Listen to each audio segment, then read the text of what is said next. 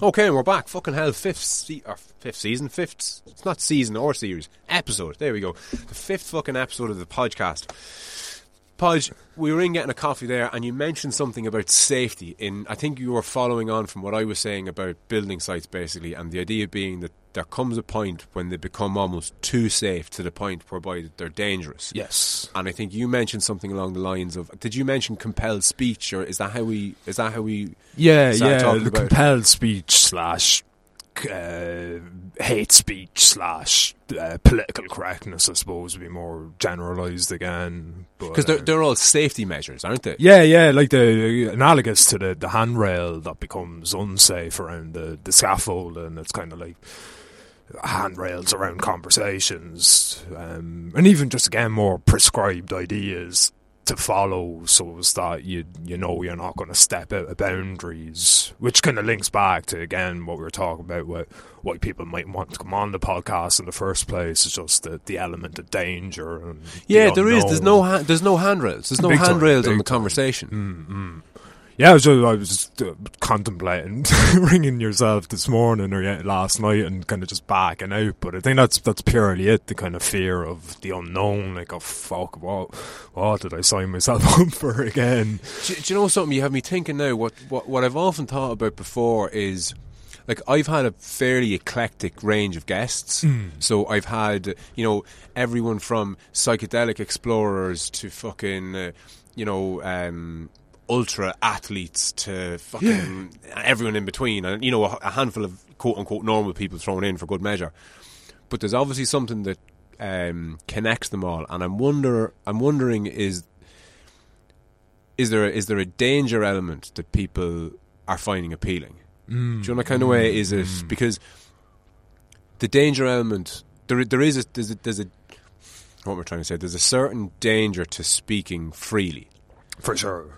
And I wonder, are the people who don't come on too afraid to come on? Which means I can extrapolate that the people who do come on are either not afraid in the first place or are brave, essentially. They know the danger and they're willing to step outside their comfort zone. Because stepping outside your comfort zone is stepping into danger. Big time, yeah. The safety rails are taken away, kind of up shit creek without a paddle. Yeah, because it's funny though, because in keeping with the building site analogy, you don't want to fall 20 feet onto solid concrete. No, certainly not. No matter who or what you are, or where you're going, or where you've come from, or anything. It's just full stop, blanket. No one wants to fall off scaffolding. Yeah, oh yeah, and even worse, no one wants the equivalent of 20 of your neighbours showing up on your doorstep giving out stink about things that you think.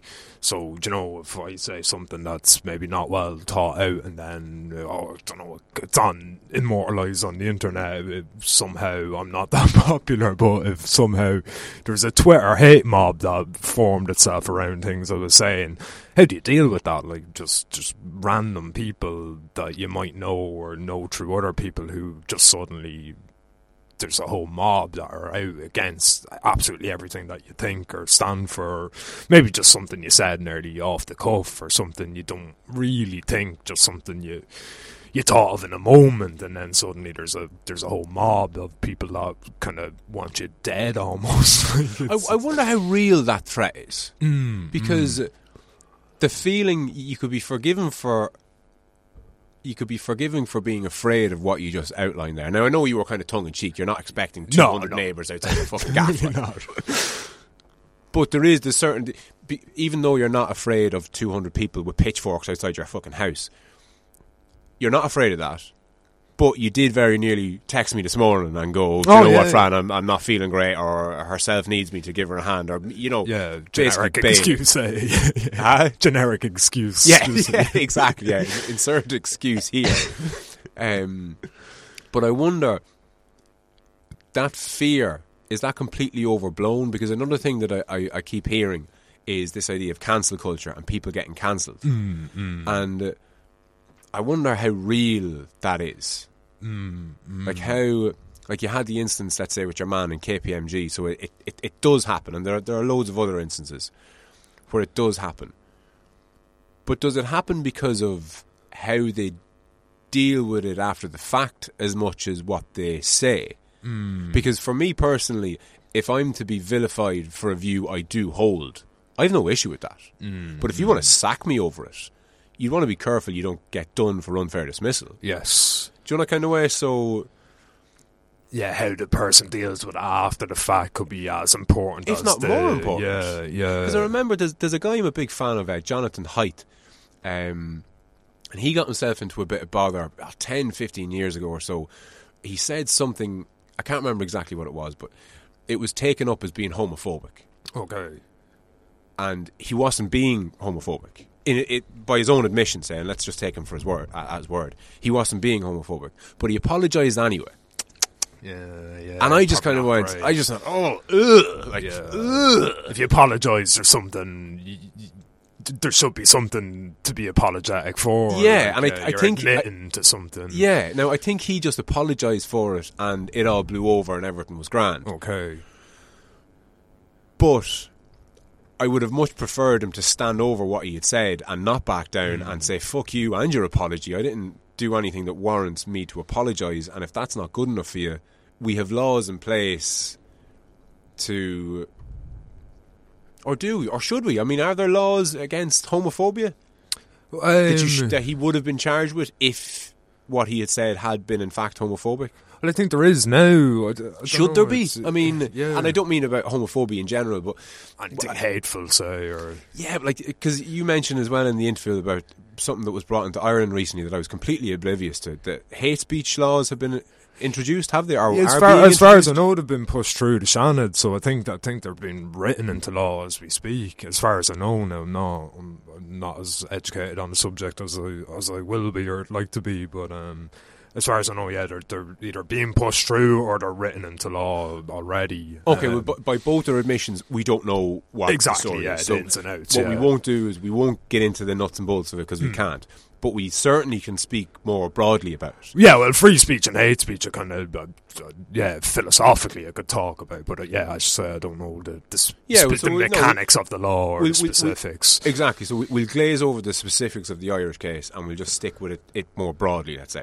So my fear would be that these hate speech laws, whatever they are essentially making racism illegal. Yes, or homophobia, or whatever. Exactly. Define hate in whatever way, whoever wants to define hate. Exactly, but to me, first off, I have to clarify, I'm fundamentally opposed to banning things. Same. Okay, I don't think banning things work. I think if anything, it just makes things that little bit more appealing, like, you know? Yeah. And I think that there's an idea that, if racism...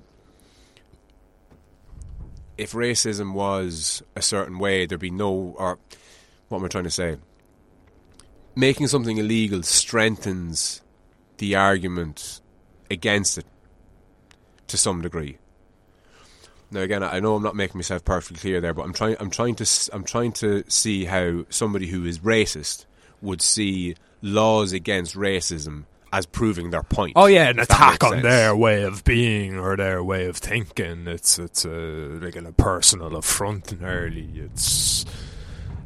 You justify someone in their thinking. It's they're coming after my belief system. Yeah, so the racist will say, if I didn't have a point, they wouldn't be making it illegal. Yeah, do you know that kind of way? Yeah. The reason they're making it, the reason they're putting this into law is because I'm onto something. Yeah, your idea is so good that it can't be been banned. Defeated. Yeah, we had to ban it because we couldn't intellectually defeat it. We couldn't defeat it with a better idea, so therefore make it illegal.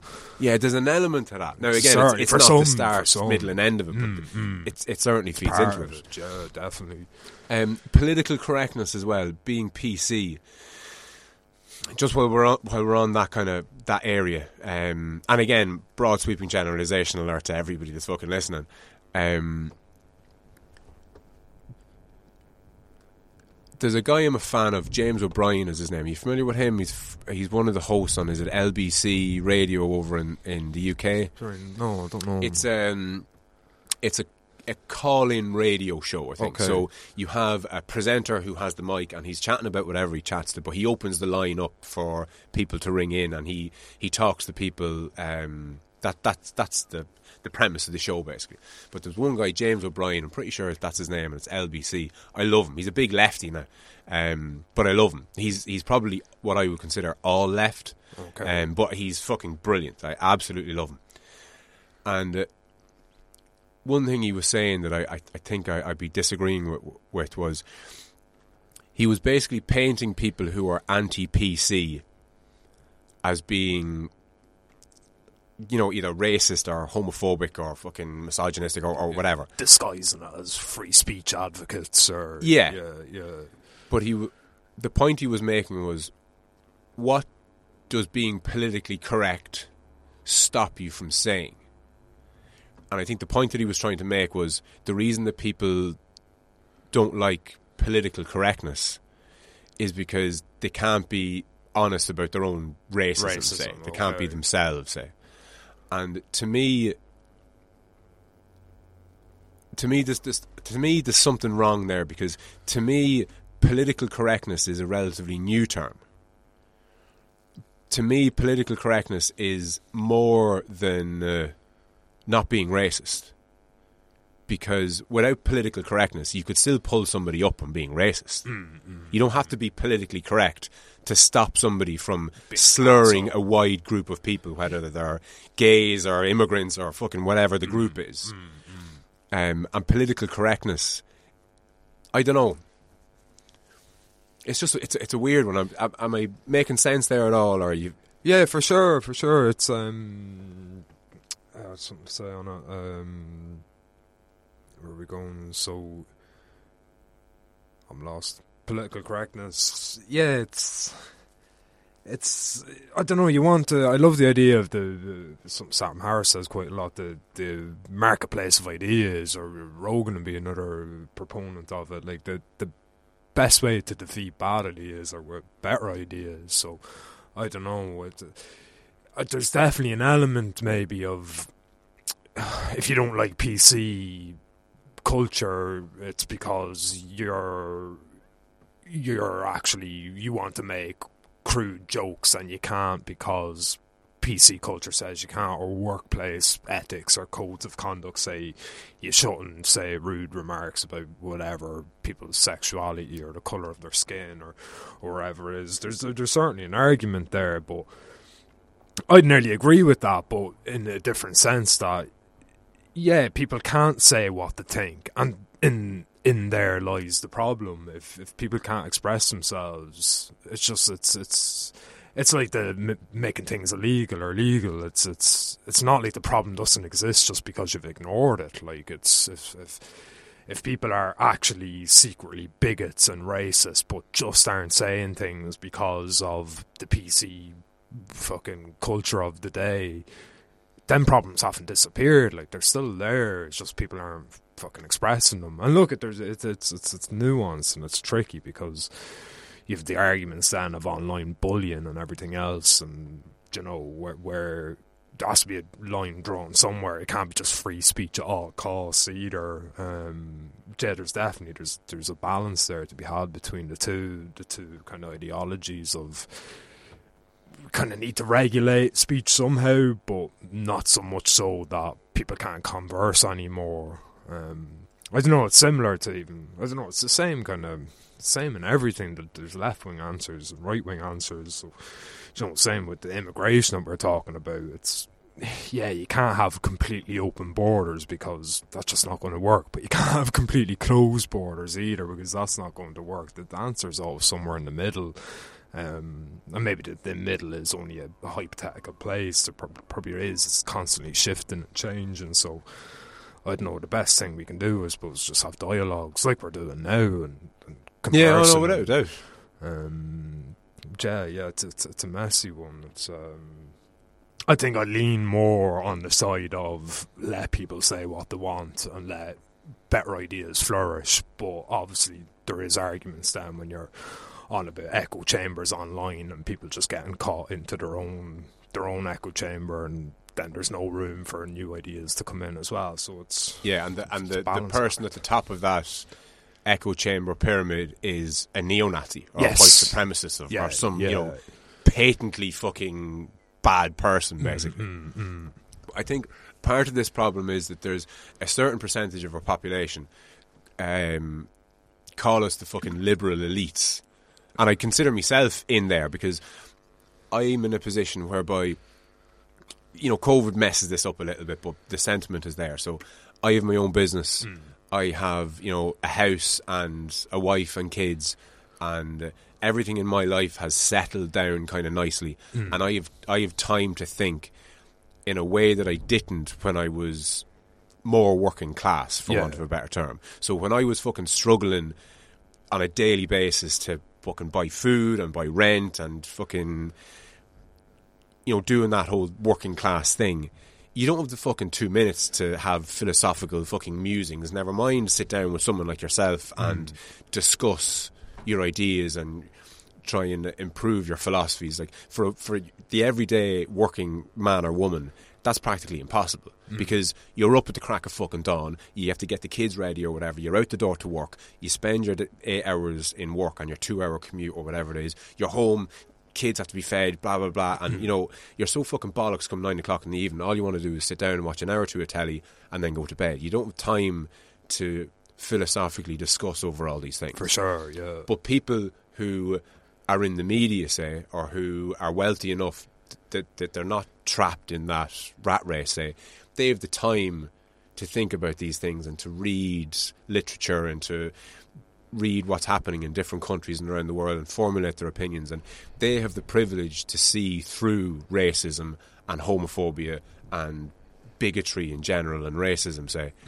They have the privilege to wrap all that round their head, and they can see that homophobia is wrong, sexism is wrong, racism is wrong, bigotry is wrong.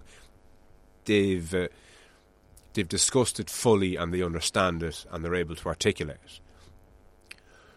But then what goes wrong is, from that position of assuredness, say, for want of a better term, they try and seek to impose that on the people who don't have the fucking time to kind of figure it out for themselves. Top down kind of. Very much so, yeah. We've decided racism is wrong and that's the end of it. And you're like, but and you're it's funny because on one hand you've got the top down saying, you shouldn't have ill feeling to people who look different than you. But on the other hand, all the bad guys in the movies are brown. Now again, that's a real base statement, but broad sweeping generalisation intended.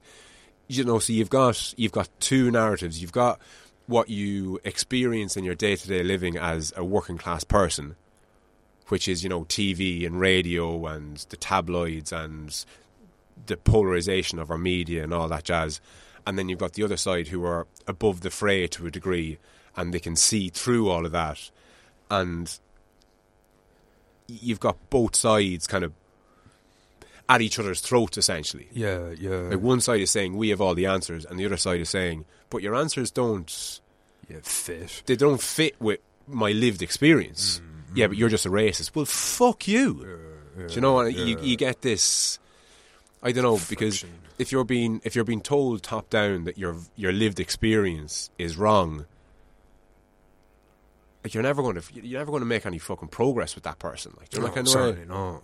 And even if you explain that, like how patronising would it be for me to say to somebody who was anti-immigration and, let's say, an Irish nationalist, say, how patronising would it be for them to hear me say, look, lad, you haven't spent the time thinking about these ideas like I have. You haven't read what I've read. And if you knew what I knew, then you'd agree with me. But you're too fucking whatever to see the reality of the situation. Like, how fucking patronising is that? I know, and it's never put as explicitly as that, but people fucking, they feel it. Like, if you're telling them their lived experience is wrong, you're just going to get a fuck you response. Big time, yeah. Well, if you're caricaturising, you're turning other people's ideas into absolute caricatures of them, their actual ideas, it's never going to be good. You're never having an honest conversation, and it's that me versus you thing again, then my ideology versus your stupidity or your ideology. It's I don't know. I think there's, I don't know.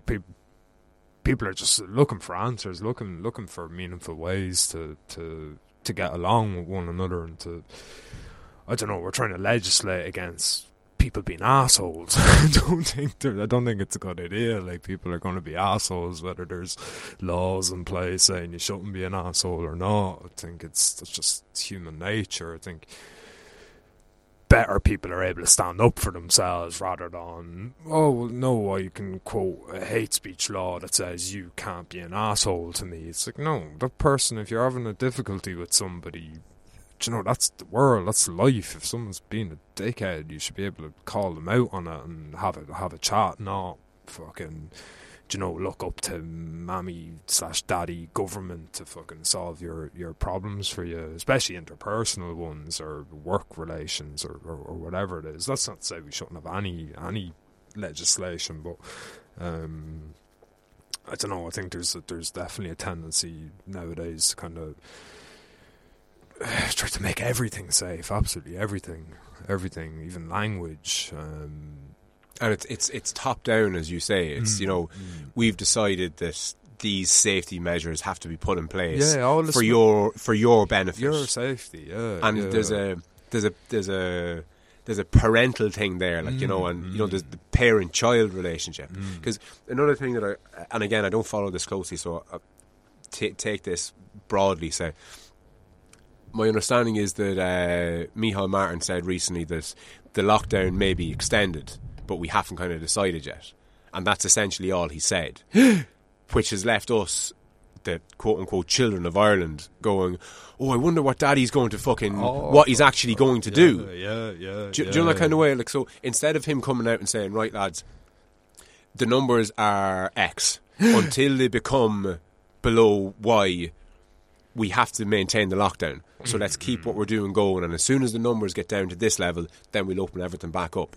So then you're informed. Oh, you have a metric in your mind. Exactly. Yeah. And you know what the story is. You're not just waiting for daddy to tell you what's happening or what's going to happen. Yeah. Which has been the case from day one. I mean, it's, a year nearly into the 2-week lockdown. Do you know what I mean? Yeah. A year into the 2-week lockdown. Fucking hell. On that note, we'll wrap it up and start on to the next one. 100%.